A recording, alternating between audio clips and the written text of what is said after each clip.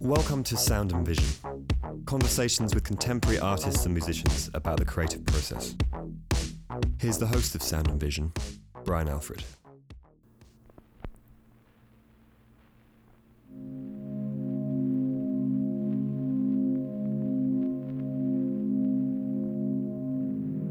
Blake Rayne is an artist who was born in Delaware and lives and works in Brooklyn. After receiving his BFA at Cal Arts in the early 90s, he spent a short amount of time in Berlin before getting settled in Brooklyn. He's had solo shows at Miguel Abreu Gallery, Campoli Press in Paris and London, 1301 PE in Los Angeles, Sutton Lane in London, and Greene Naftali in New York City, to name a few from a long list.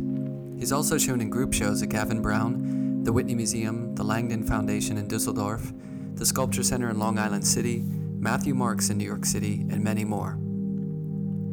His work has been covered in Artforum, the New York Times, Time Out New York, Frieze, Artpapers, Art in America, and several other publications. He's taught at Columbia University and is in the collection of the Museum of Modern Art, the Whitney Museum, the Portland Museum of Art, amongst others. I met up at Blake's Navy Yard studio in Brooklyn for a pretty heady talk about his work, process, history, and a little skateboarding talk on top. His work's nimble and thoughtful, and nothing if not interesting. Here's our conversation.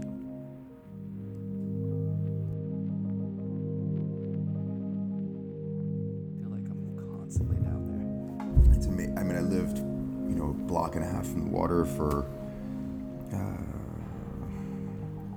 like 15 years, and it was never a place that we went. It was really like, Manhattan was so organized to kind of like avoid kind of the water, right, in some ways, and so it's been that's been one of the benefits of what's happened in the last 15 years. More access to kind of like the waterways. Except they kick out a lot of the studio buildings and the artists in the studios, because I know a bunch of people when I first came here who had studios down by the water, and there's so few of those left. It's all developed. Yeah.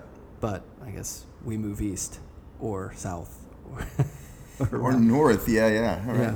So you've been in Williamsburg for 92. Since 92. Yeah. So you've seen it. I mean, I didn't get there till the late 90s. You've seen it full on change. Yeah, for sure.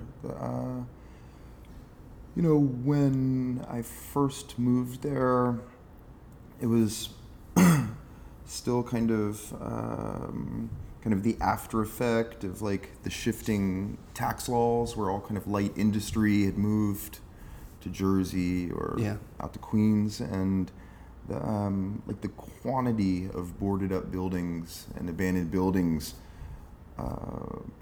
in between the river and Driggs on one sort of like direction, and then between kind of the Williamsburg Bridge and McCarran Park. Yeah. Like that entire area was really like boarded up. Yeah. I mean, there was not, there wasn't even a coffee shop on Bedford. Right. Rosemary's was there. And that Bliss. Old bar. Remember Bliss? Wasn't that the first way food before? Place? No, before Bliss was a place called I'm gonna say it was Cafe Pick Me Up, but that might have been in Los Angeles. But there was one coffee shop, which is the first coffee shop right there, and then maybe like Veracruz. Bliss might have been where the old coffee shop was. Right.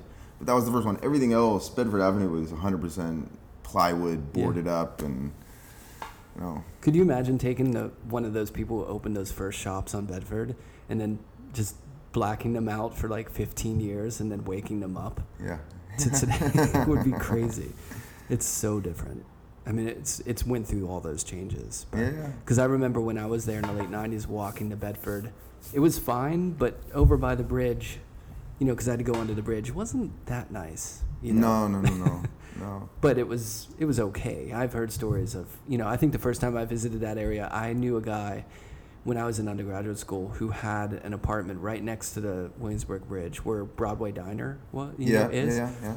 And back then, I swear, I went to visit and there were like tumbleweeds going through the streets. Yeah. It was just empty. No, and there was like pink slip drag racing down Kent Avenue. There was no stoplights between the bridge and like North 6. So it was like whatever it was, 15 blocks of just straight away. Yeah. That's crazy. Yeah, it's so different now. But you were in California, but before that, where did you grow up? I grew up in the Eastern Shore of Maryland. Yeah. And then Los Angeles, where I went to Cal Arts, and after Cal Arts, I intended on moving to Europe, went to Berlin, and was unable to kind of get work and really make that happen. And on the way back to LA, I stopped in here in New York and ended up staying. Stayed? Yeah. Did you know, how did you end up at Cal Arts? Did you know in high school were you just really into art? Or? No, in high school, That's a specific program to operate from the East Coast. And it wasn't, I didn't self-identify as an artist in high school, although there was an interest, because the art room was certain, like it is in many high schools. It certainly was like the place where, all the kind of, discontent, and all the discontents would find themselves. Right, safe zone. And nobody really knew what was going on there. Of course, in high school, my art teacher was amazing, but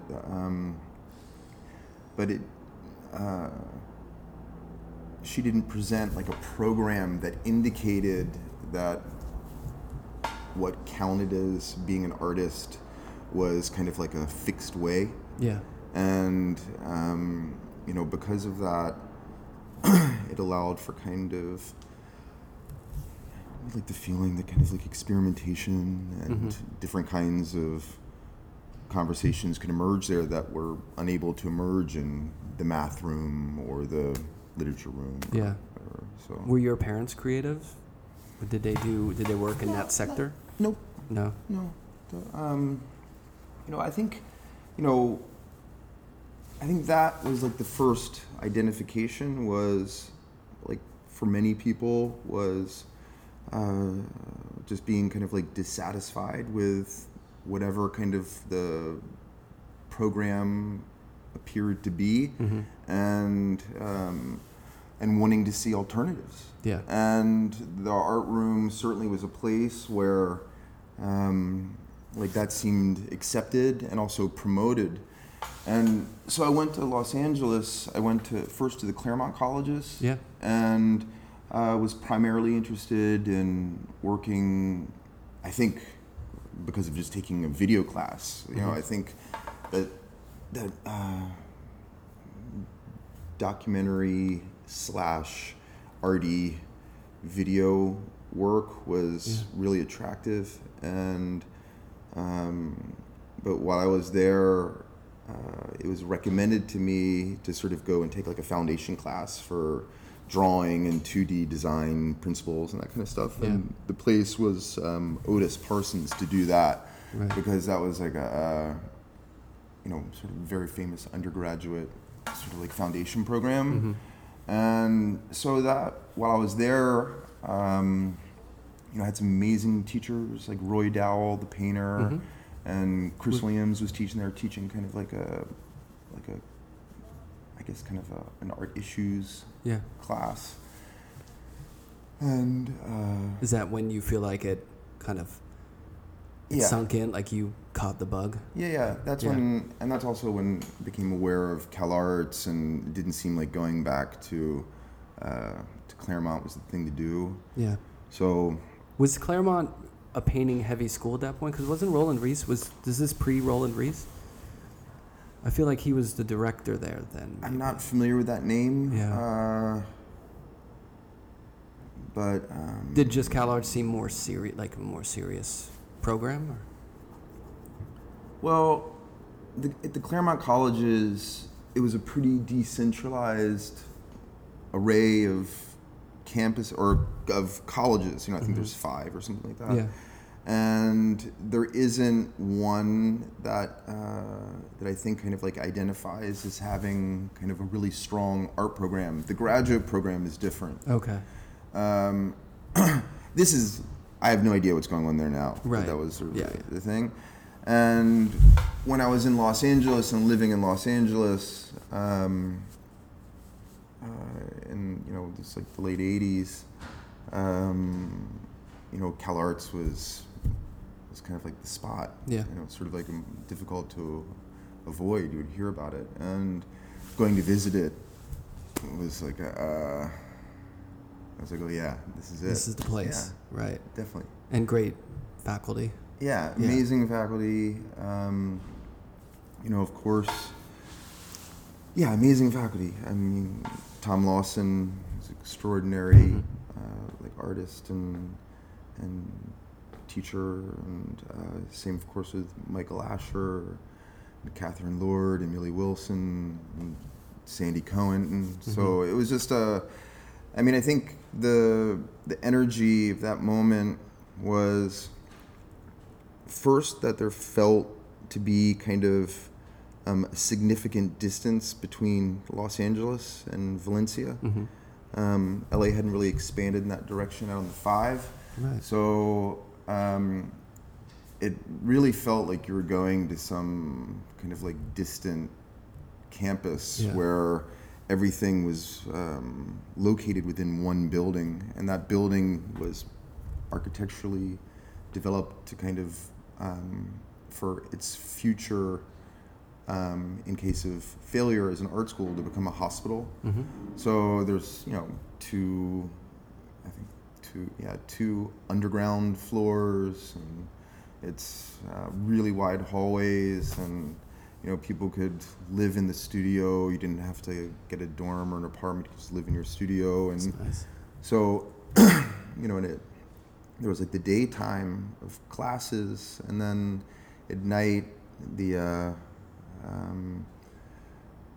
it was just all the residents, the artists living in their studios, and it was always sort of in one's interest to try to become friends with people in the theater school, so you could have access to the showers and all that stuff, and it was unavoidable to sort of become curious about like Balinese gamelan, and because it was all so it was really both kind of a condensed and taught space, but also one where it would have been where it was impossible to kind of avoid kind of like the influences of all the different mediums of art and critical theory and dance and theater, music, animation. So yeah, it was very, very super vibrant. There was also it was also a moment to speak, to that time when at least kind of the kind of the one side there was still like really within kind of a very intense moment of like the AIDS crisis. So kind of like activism was a very palpable trajectory of practice that people were increasingly becoming interested in. The other side, there was kind of this feeling that the story, like the 80s, is over, and so there was not much of like a fantasy of getting out of school, getting a gallery, and then eating sushi and champagne or whatever. Right. That just wasn't. There wasn't like that image to kind of contribute to kind of an imaginary of how like kind of like career and life practice could be. And so the kind of commitment of, and kind of the real kind of consideration and commitment of the teachers sort of gave kind of like a model that there could be kind of just like another way to do it. So that, it was an important moment. It was kind of instilled. You feel like that kind of instilled. Yeah, for better or worse. And when I look at your work and the work that I've seen of yours, it has this feeling that it can go anywhere. Like you can kind of address different ideas, and it just feels like there seems to be a freedom in it. You know what I mean? That you're not tethered to one sort of way of making. And do you think that was part of coming to age in that sort of environment? Or is that just something that you kind of bring to the table? No. I mean, there's, of course, were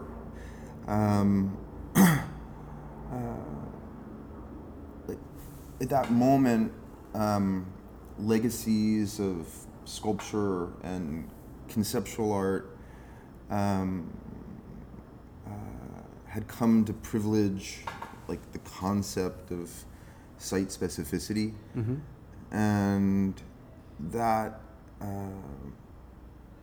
became kind of, I think that for that reason, the way that like particularities of kind of like a project in relationship to kind of like a time and place and this kind of thing. I think that was one way that kind of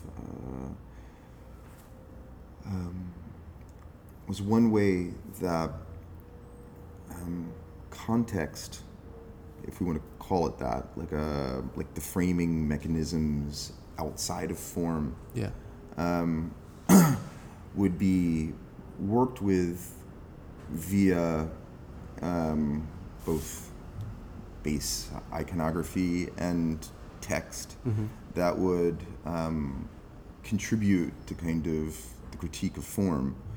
Was one reason that I think my work, in varying degrees, is interested in the way that the work is both like shaping and being shaped in relationship to various conditions of display and scenarios. So it's I mean, but as much as you can say context was one way that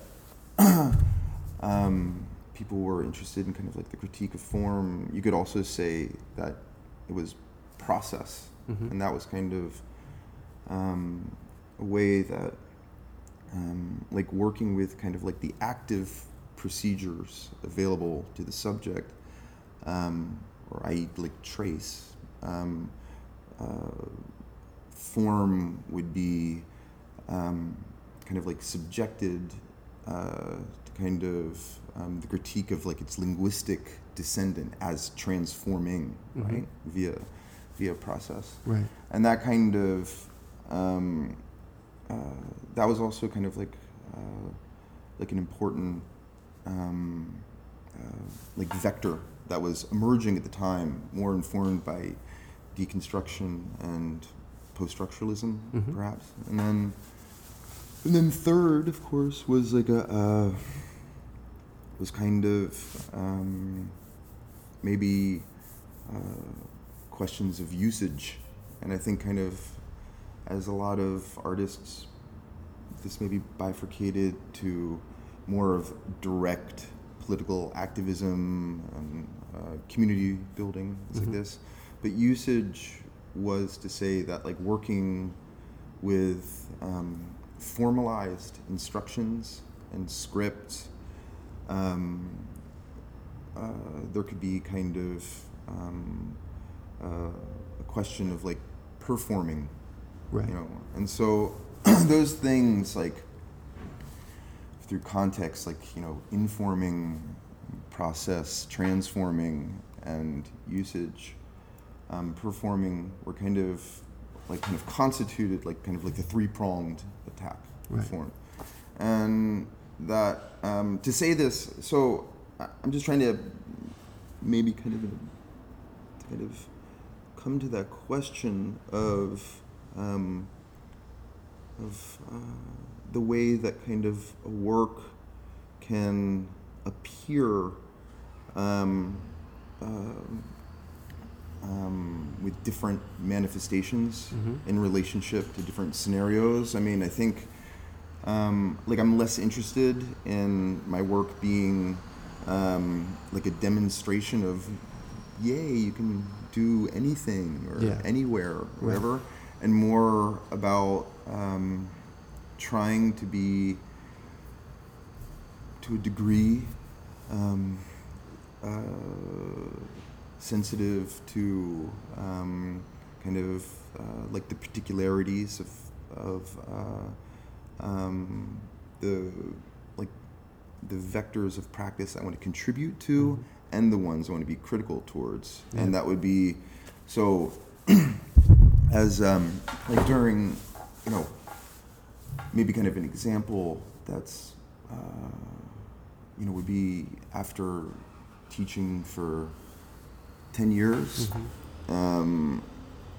there was certainly kind of like that moment for me where I was both excited about or interested in the possibility of what would happen to my work if I wasn't always held in relation to the kind of the story of stability of a good teaching gig. Right. And but then at the same time, of course, I was worried, and so the question there became kind of am I going to become like am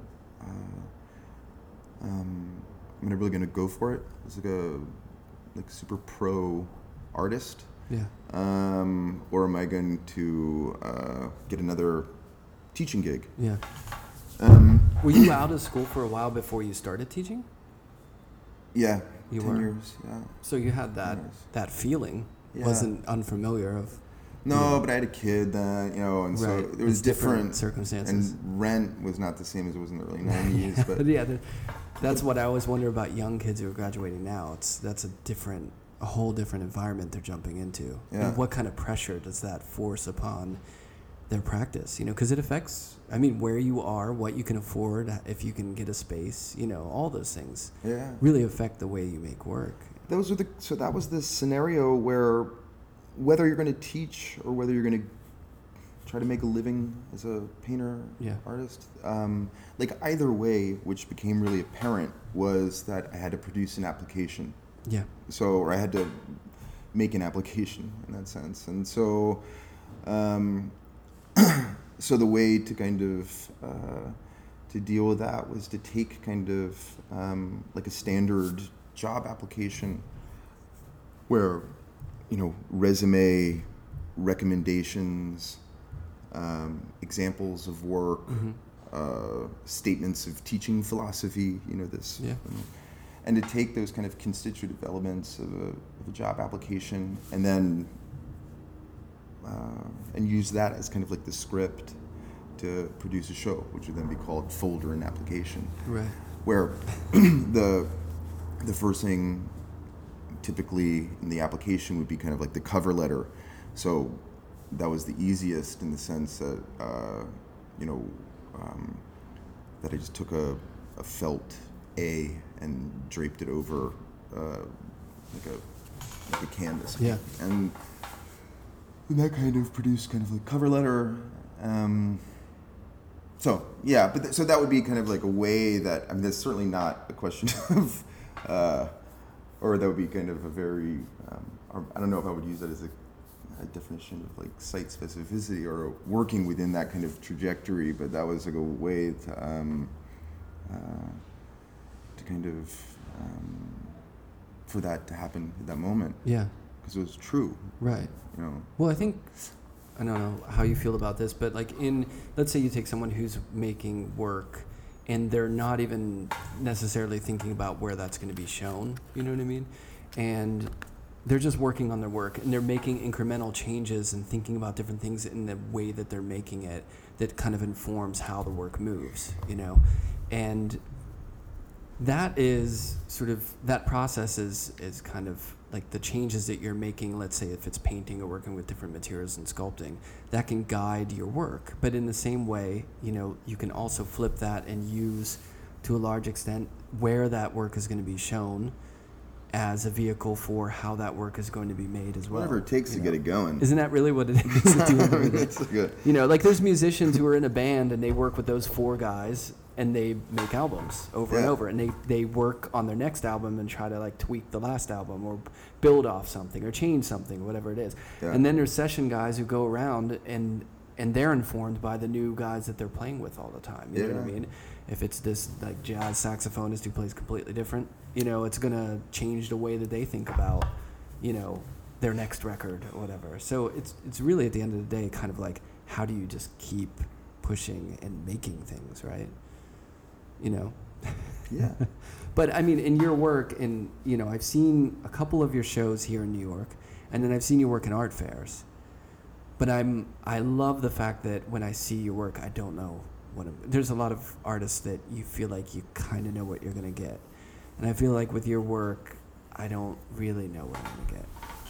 Yeah, well, and that's not easy to do. That's good and bad. I mean, for a while I thought, like, you know, artists that I was really interested in, you know, of course, because, you know, I didn't learn about, like, someone like Ligia Clark via, like, museums or... Right. It's like I had it through conversations and books. Yeah. And so, the kind of, you know, of course, like the difference between her work and kind of the end of her career and the beginning is so extraordinary. Yeah, but it's, so that was something that was interesting. It wasn't interesting for the fact that it was varied, but it was interesting for the fact that there are alternative ways to a kind of demand for just like a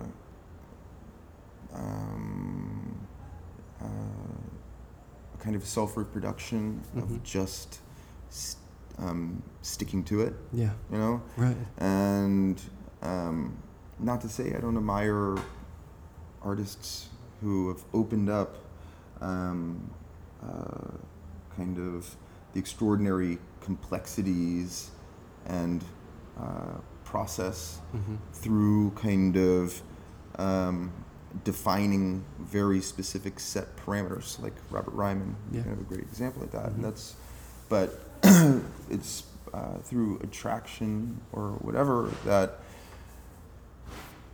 people like, you know, Polka or Ligia Clark or Marcel Brothers were of more interest. Yeah. So you were responding to those people? Those were artists that were kind of important to me and are important to me. Well, what made you, when you finished in California, when you finished with school, what made you want to jump to Europe? I'd never been.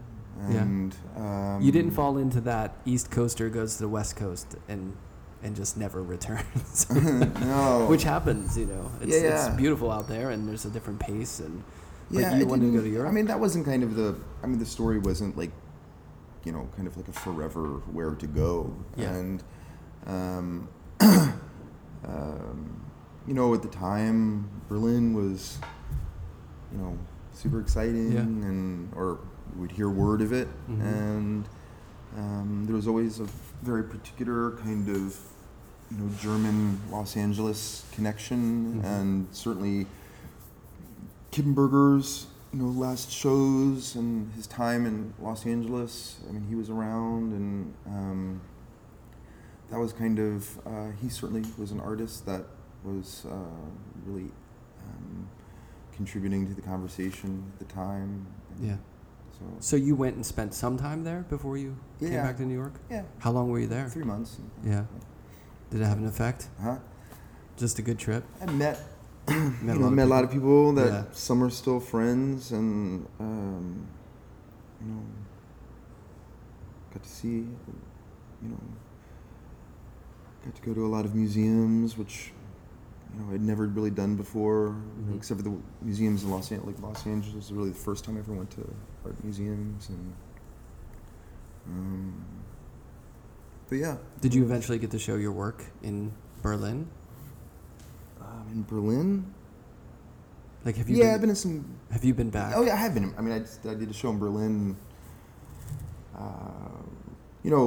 Like all these kind of feelings of the particularities of art worlds and art scenes, like it's versus kind of the constant story of kind of the global market and globalization. It's all those kind of games of like artists where we are supposed to imagine and feel okay that the work can just go anywhere, and that's true, and I think that's important, but it's also like a question of like where the work starts from. Yeah. And kind of like the attitudes that constitute that kind of studio, Right. And so,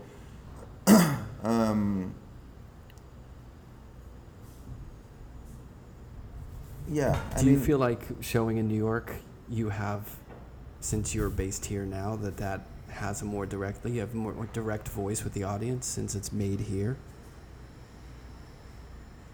Well, sometimes it feels that the kind of the conversations that I'm involved with, I can really have one person in mind, Yeah. And at times, and hopefully, kind of the particularity of that conversation can find like a social form. Yeah. So it's, but it depends on the day. Right. Like whether or not, like the interest is to kind of contribute to, like a vector of withdrawal and the fortification of the intensities of micro communities versus those days where the vector is more one of a kind of like outreach and kind of connecting through particular identifications. And so those kind of that kind of as I said, that depends on what day it is. Right. And it's there are times where I've felt that I was feeling kind of like the pressure to articulate the work in a manner that would make sense to everybody. Yeah. And that kind of getting pushed into that kind of corner typically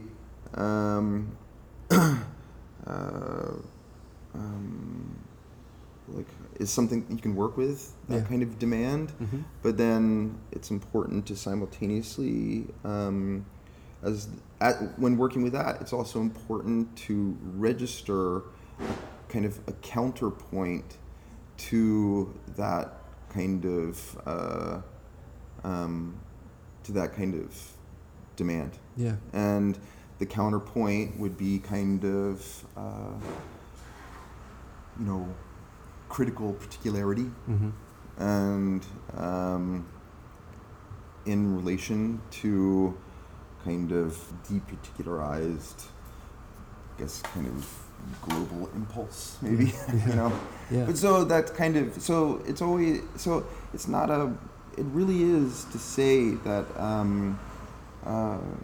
to contribute to kind of like the toolbox. I don't see my work as kind of I don't want it to be confused as freedom or with freedom. It's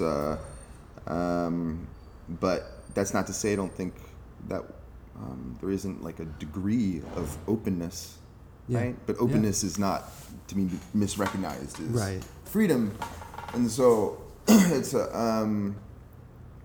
so it's just important in kind of the contribution to the toolbox that it's important to be able to turn away, you know, and that it's not. This was kind of like, for me, I think it was the conversation that was that it felt at a particular moment in kind of the 90s that that no was an impossibility, and that we were relegated to the various ways that we can manipulate complicities, right? And that was kind of the modalities of yesness. And that kind of, I think that kind of like increased and accelerated to such an extent that the kind of suppressed kind of like legacies of antagonism, resistance, opacity, you know, were like had to kind of bubble up and return, and so that was an interest. I mean, certainly, you know, and I think that's something that I think.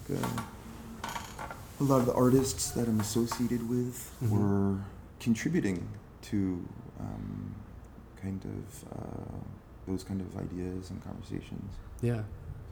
So whenever you come to the studio on any given day, are you kind of like a daily studio person, or do you come in spurts, or how's it? I pretty daily. Yeah, I try to do something every day. Yeah. And are you like a news, a silence, a music person in the studio, or how do you work? This guy, it's pretty. There's certainly like sometimes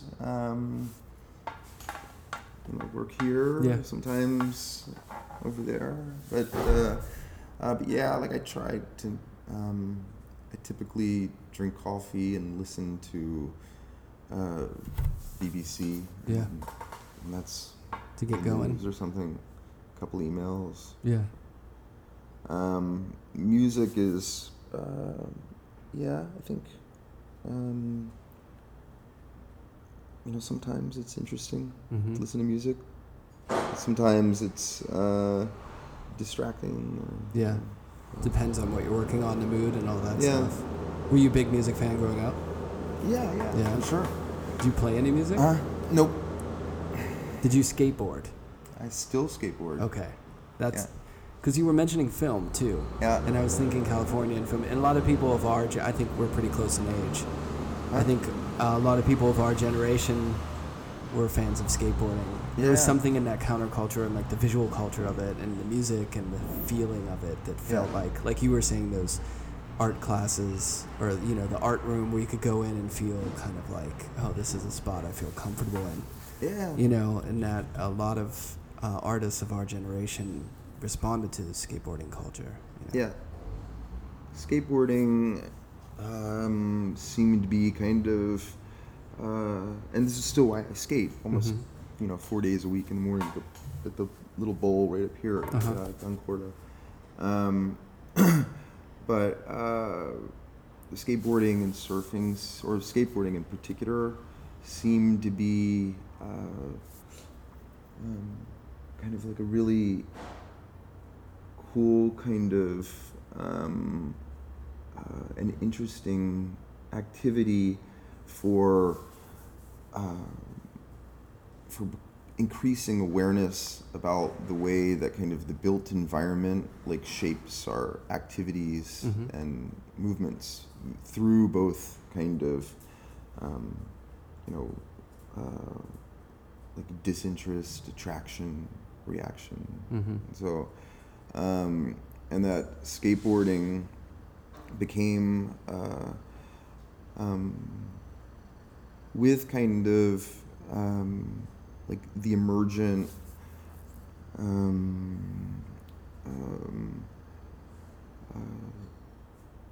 paving over of what appeared to be less written zones of New York in kind of the 90s, really during the Giuliani administration and into the Bloomberg administration, that skateboarding seemed to be kind of an expanding kind of culture for kind of like for dealing with that paving over, where kind of we contribute to a toolbox of like repurposing and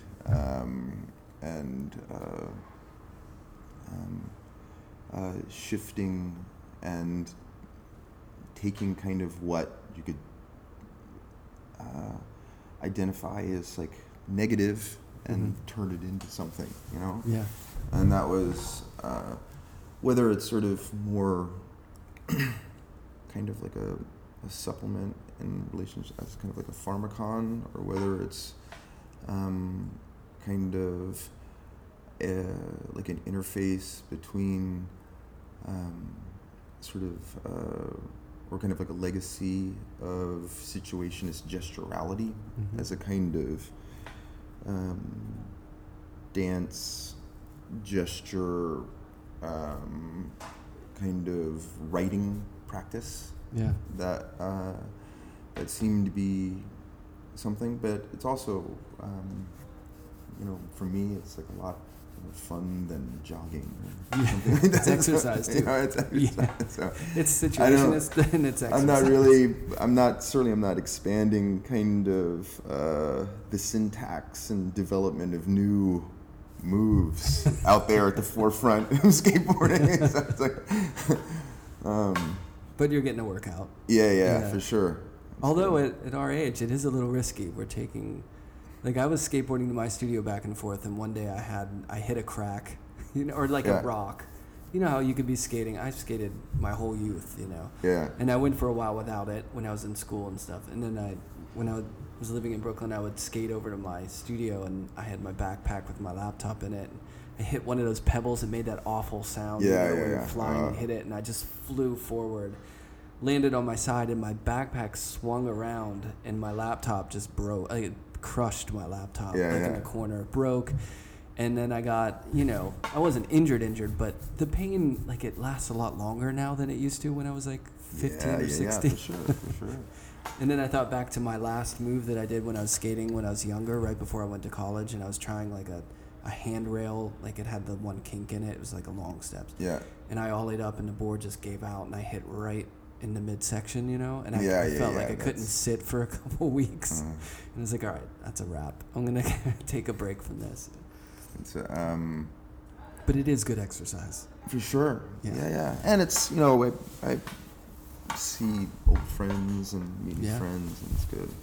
Yeah, they just built a new skate park over by my place in Cooper Park. It's too kind of street centric for my mode of skating. Did you carve any pools when you were out in LA? Did you used to? Not really. Like I was mostly. I mean, I grew up primarily surfing, and skating was kind of the, you know, what you did when there was no waves. Right. When I was in California, there's plenty of waves. Oh, that's true. So you still surfed? Yeah, I still surf. Yeah. Out in Long Island? Yeah. It's nice, right? Yeah. Little break from the city. It's so close, and I was just out in, you know, Jacob Breeze and going out to Jones Beach area and stuff. It's so close, but it's, you know, it's a nice break from the city. For sure. Yeah. So when you're, I guess, you know, in the studio and making what you said, you know, working around. Like I was thinking about walking in and seeing those, you know, the pieces that you do with metal. I believe it's metal. You know, those sort of sculptural drawings. That feels kind of like, navigating or drawing through space. And I was interested in architecture and how it, or paths, and how that integrates into your work. But then you also make these beautiful paintings that are linear and feel like some sort of migration, but there's with those, there's obviously much more of an aesthetic choice to it and a callback to certain kinds of painting or 2D I'm not work. sure which paintings you're referring like to. the ones, I forget the name of the show that you had, but there's sort of paintings of just this line work that moves around the surface. But they're kind of beautiful, and much different than, bending metal or working with those materials.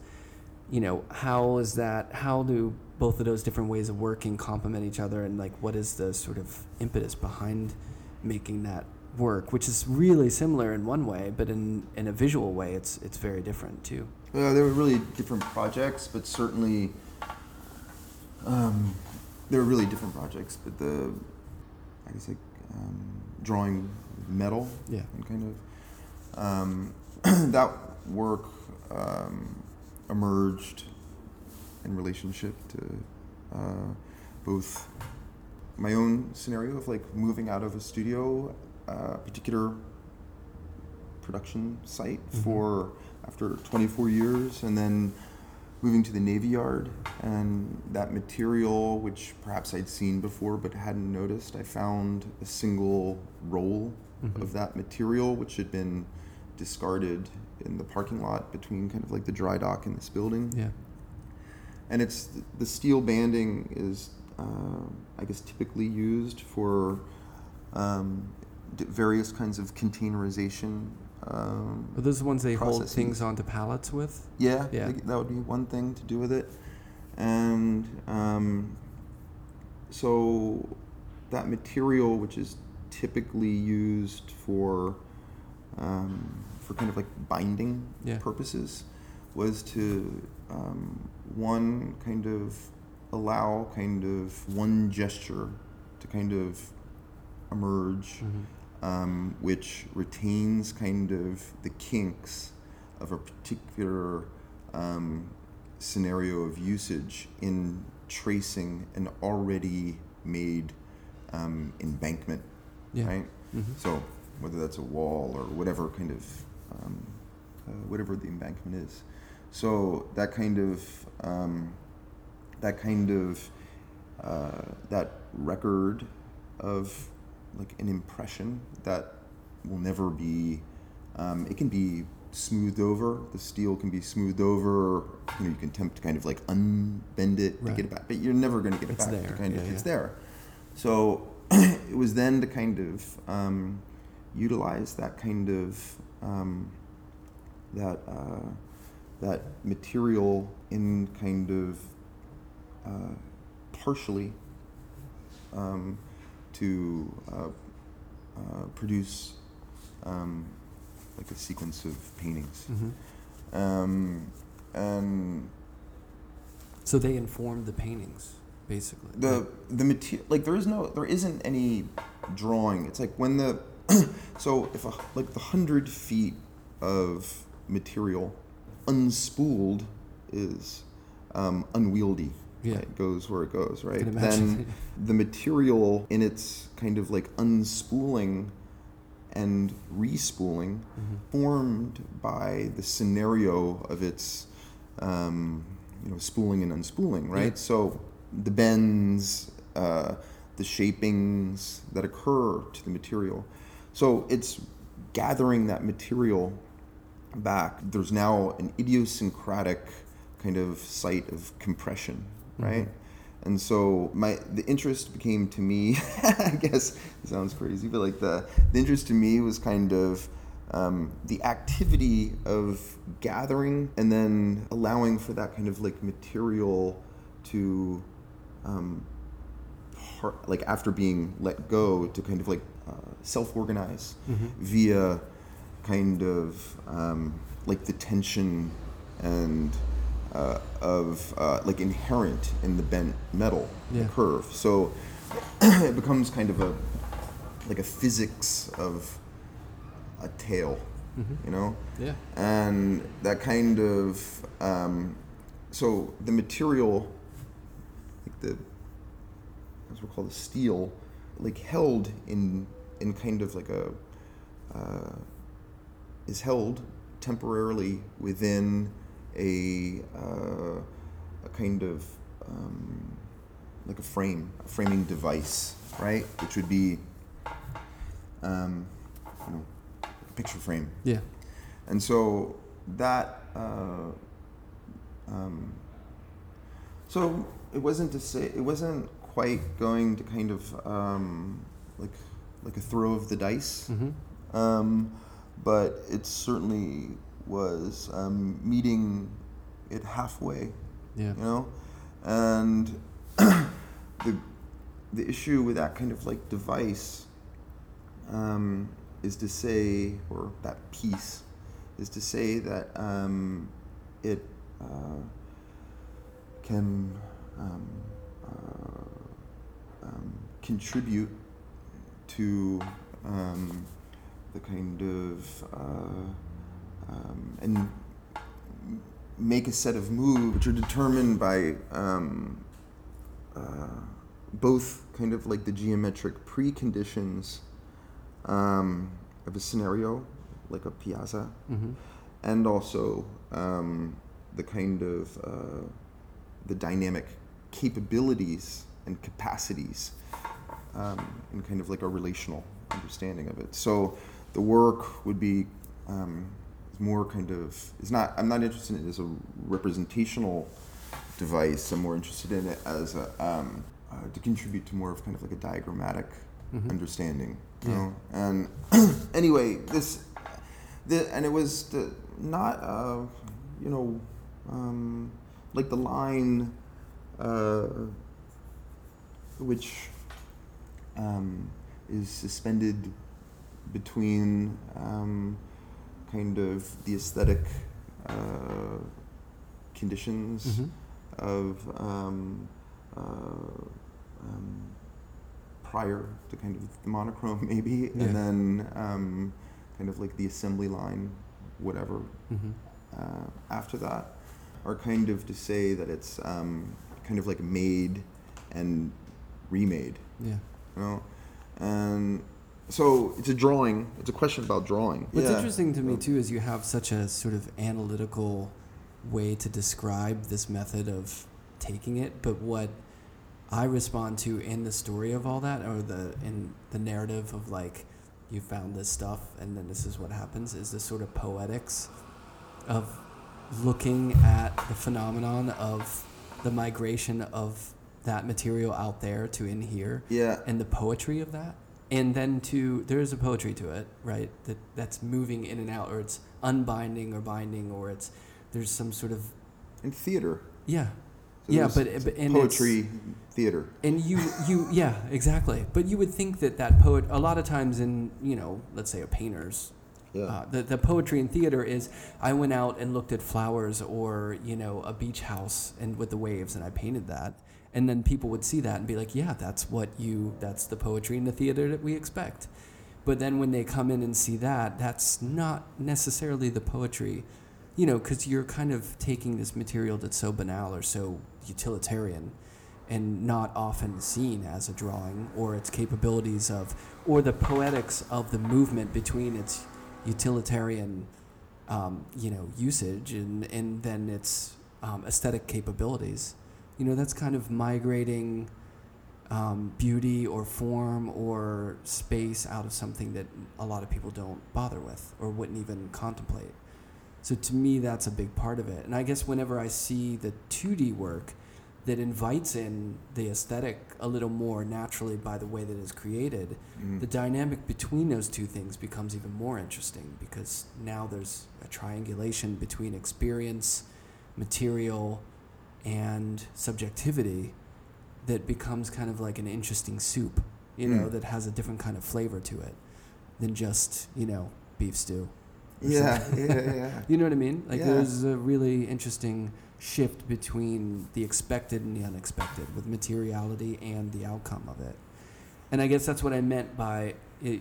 it is maybe the wrong word to use of freedom, but I guess maybe the unexpected in seeing your work and the sort of shifts between how you accomplish a certain idea and how the end result and how they talk to each other is really interesting.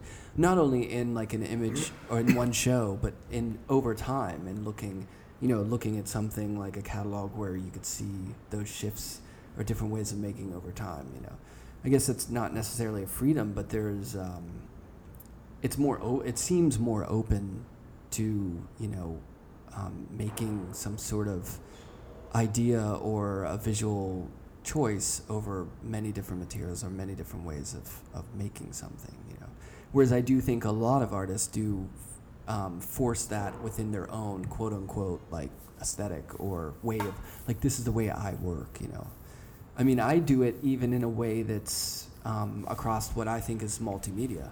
I do animation, I do collage, I do drawing, and I do music, and I do painting.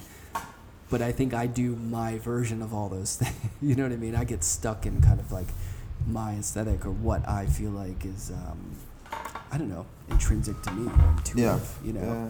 But from the outside, it just seems, I'm sure you have those same tendencies. It appears to be more open, you know what I mean?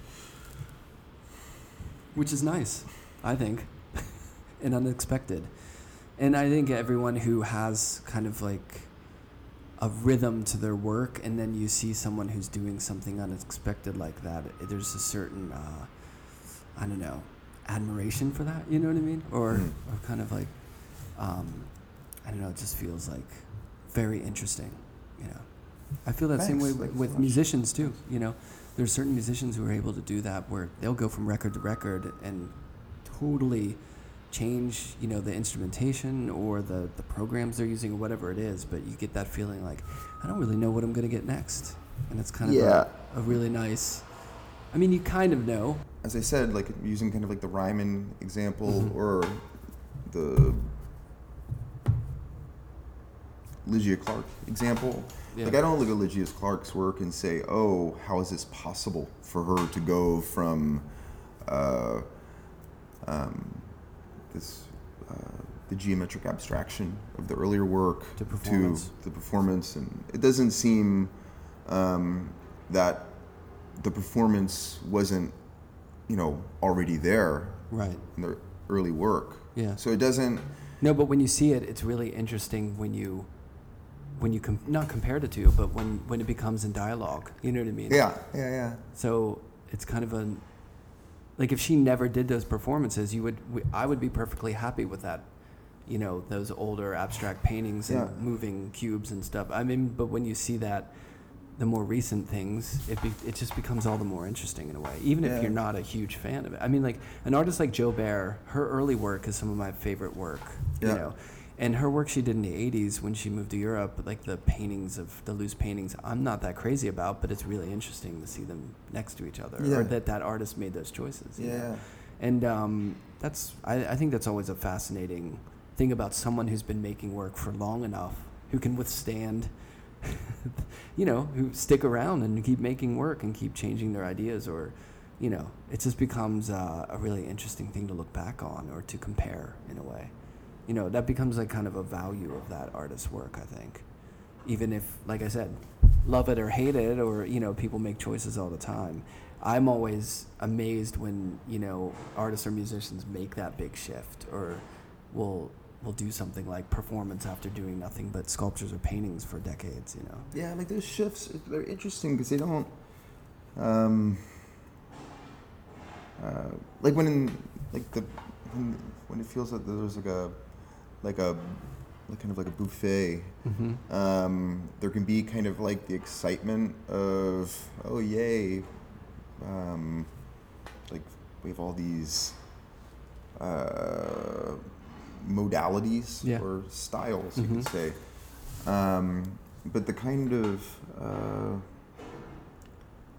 modes of representation that are already available and so it's a question, not just of kind of the kind of like the novelty of the shift in appearance, but it's the consistency of kind of like the vector of commitment and of practice. Yeah. So it's so I go back and forth at times, like I can look at, an interesting thing when working on this book was there was times where I was like, oh, like I've heard plenty of people or I've heard friends or people be interested in the shifts in the work, and I've also heard people complain about the shifts in the work. Yeah. And but then kind of, it doesn't particularly feel like erratic in its kind of jumps to me. It's sort of, I'm more interested in, I guess I'm probably more interested in,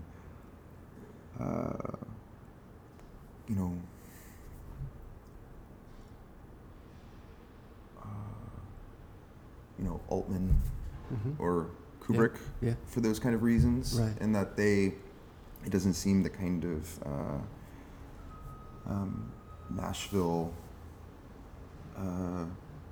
is certainly quite distinct from Shortcuts. Yeah. But the kind of particular intensities that constellate in those works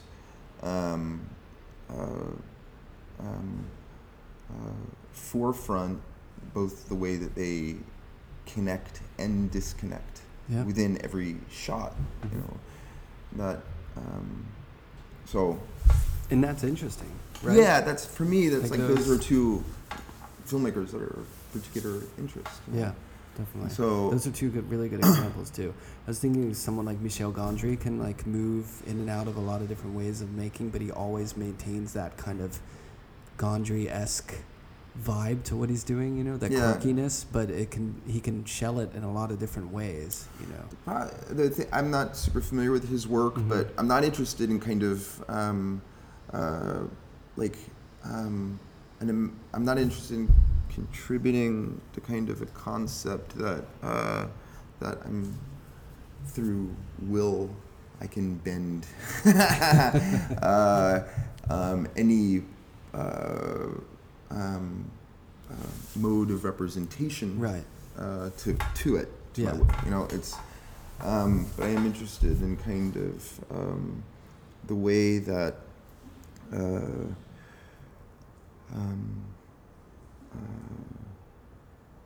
like what happens when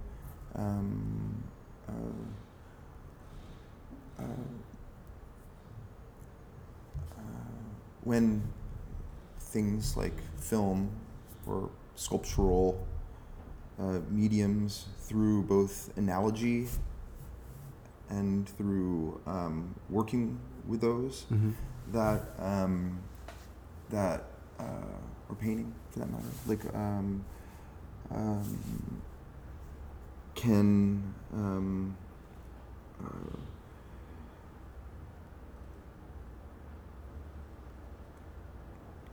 kind of contribute to kind of what goes on in this studio, and that at times it's comes a question of like this the kind of research occurring kind of like in the studio next door, to what degree I found that kind of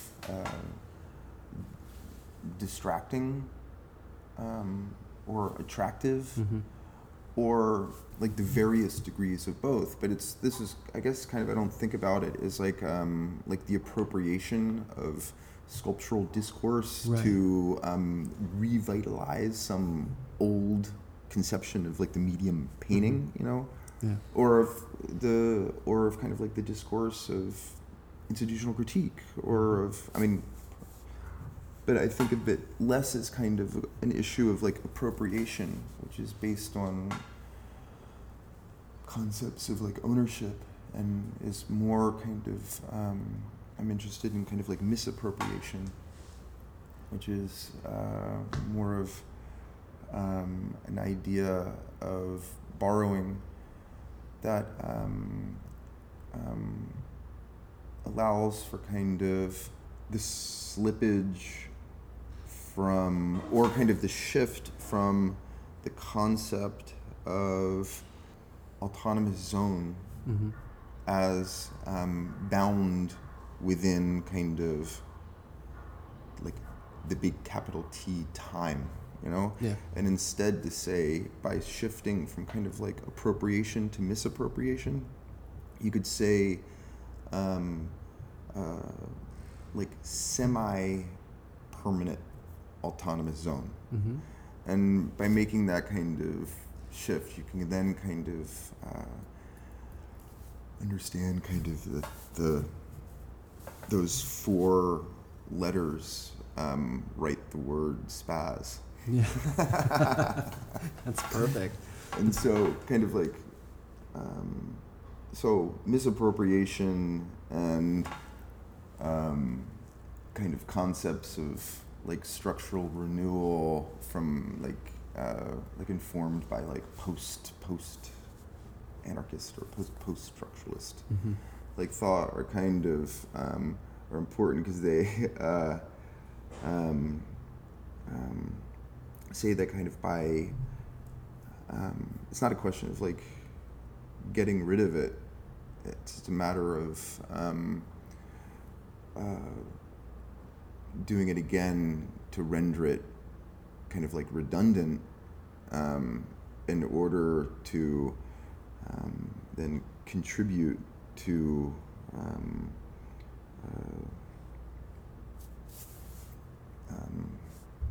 something else, you know? Yeah. And so, but what do you say to your students as far as their work and how to sort of make it the best they can be? Like, what kind of advice do you give your students?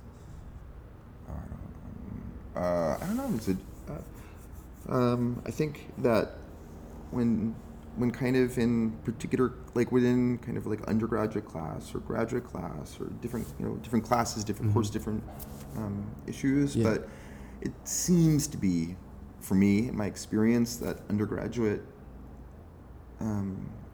painting class,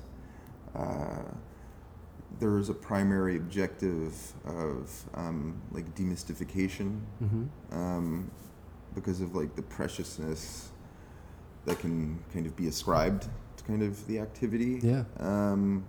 So demystification is one thing which I can contribute to through a set of exercises maybe. And then second would be to kind of contribute to kind of a discursive site where the term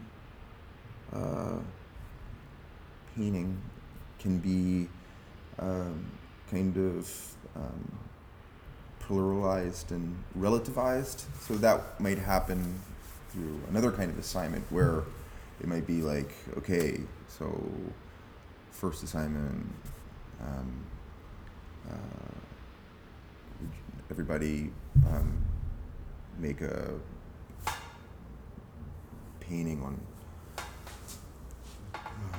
like a paired canvas board or something, where one is what you consider to be kind of the best painting in the world, and one where you consider to be the worst painting in the world. That sounds pretty good. I'm sure those are pretty good paintings to critique. And so all of those, when they go on the wall, there doesn't need to be a critique. You get kind of that kind of collection where, one kid might go, okay, here's my worst painting, and it's like a kind of like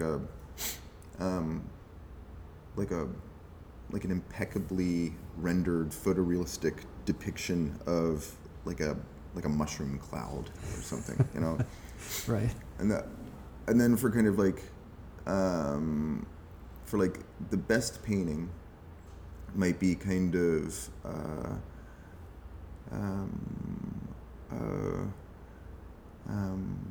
you know, like sort of Jackson Pollock-esque kit, sort of just a few drips. Yeah.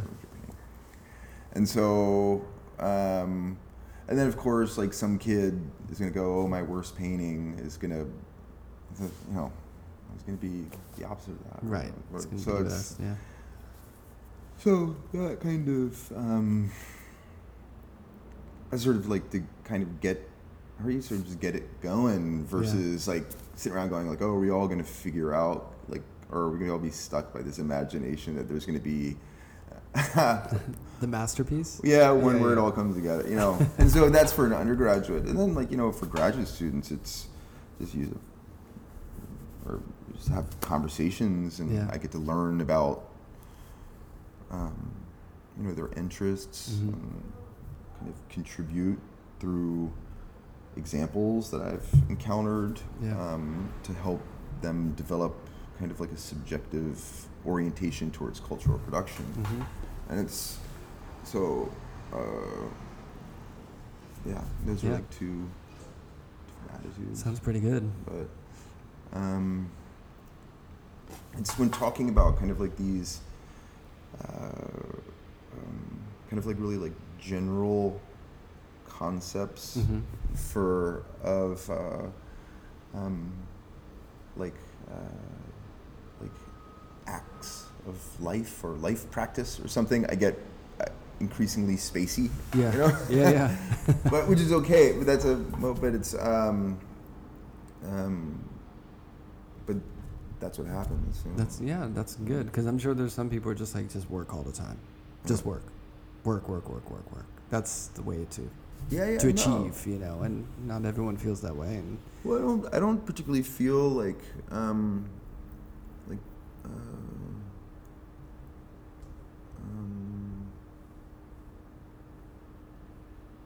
this is not work. Yeah. You know? Yeah. So it's nor would I kind of imagine that this is, you know, when I'm happy to meet you and we talk about me and not you, sorry. It's like, but, and that would be kind of the way that I become less spacey, is by just saying hello and asking you a question about your life. Right, you know? right. Instead Exactly. of being kind of the reflective and projective mist. But it's but I also see this because I haven't done this before as an opportunity to kind of see what happens. Yeah. Oh. And I sort of, you know, I didn't really spend much time before this thinking about whether or not it would be in my best self-interest to present myself as someone who knows exactly what the fuck they're doing. Or isn't that where art dies? Whether, maybe, yeah. Right? Or when whether to kind of do just kind of be, you know, kind of a real matter of fact, and not allow kind of the unspooling of kind of interpretive trails that maybe don't go anywhere or do, or those kind of like interlacings. Yeah. Fortunately for me, I don't ever think about how anything is presented. I just want to talk to someone, so I just talk. Yeah. And I don't. Sometimes people will be like, "Oh man, don't let me know when this comes out. I can't listen to myself, and I don't even know if what I'm saying is going to be good or not." And I would say, "Well, fortunately for me, I don't even worry about it too. Yeah, I don't even think about it. Just like for me, it's like the moment of being able to just talk and spend an hour, you know, talking to someone that I find interesting, as opposed to like going to a desk job and typing in numbers or something. That's a way to get it done. This is a or good keep life. it going. Yeah. That's good for me. Yeah, it's what I enjoy about it. And if you can figure out how to make a dime with that activity, then it's... Yeah, unfortunately I do this gratis. Yeah. But it feeds my soul. So for people who are who want to see your work or are interested in what you're doing, do you have anything coming up, or other than this really nice I have a show. object? Yeah, thanks. That's that book is I'm happy. Where can people get it if they're interested? I think you can. It's online. Online? You can steal it off the shelves of Miguel Abreu, or no. Actually, you should buy it. I guess. Support. Yeah. It's tough because that gallery. It's like, well, I'm old friends with Miguel. I was the first show of the gallery and the whole thing, and so Was that on Orchard, the first space? Yeah. Right. So it's been interesting, kind of, or working on the book to kind of.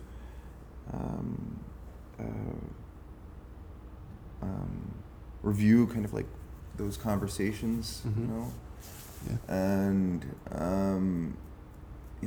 it's funny when books, books and books and books and books are really are being kind of like displayed as are records and all these kind of like media that are rapidly obsolescing are kind of like forefronted as a way to kind of produce a certain kind of representation in order to kind of take care of another kind of business, right? Yeah. And but that is kind of like the question which I think Miguel does like think about really seriously and struggles with and works with. It's like it's kind of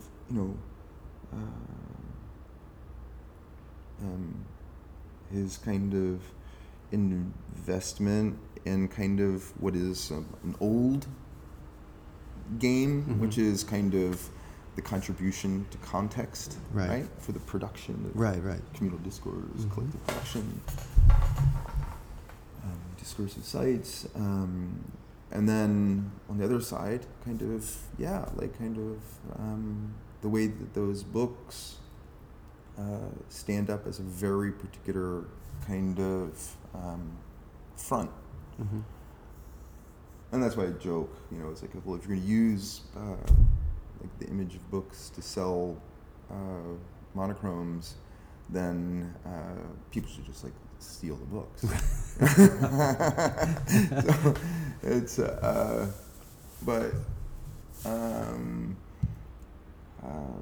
but books, yeah, like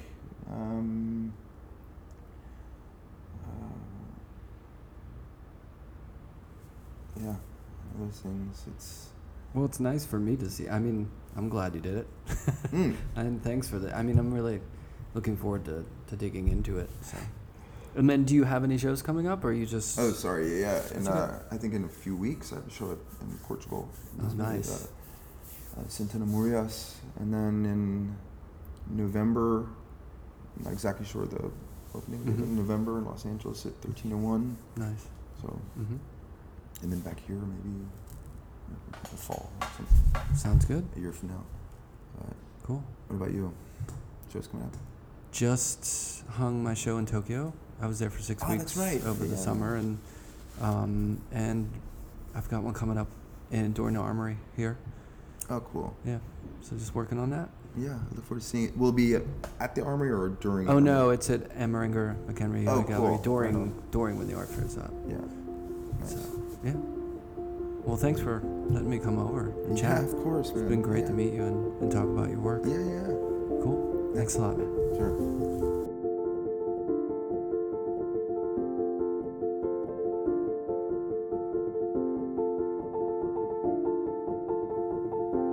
Sound and Vision is recorded, organized, produced, edited, and assembled by myself, Brian Alfred.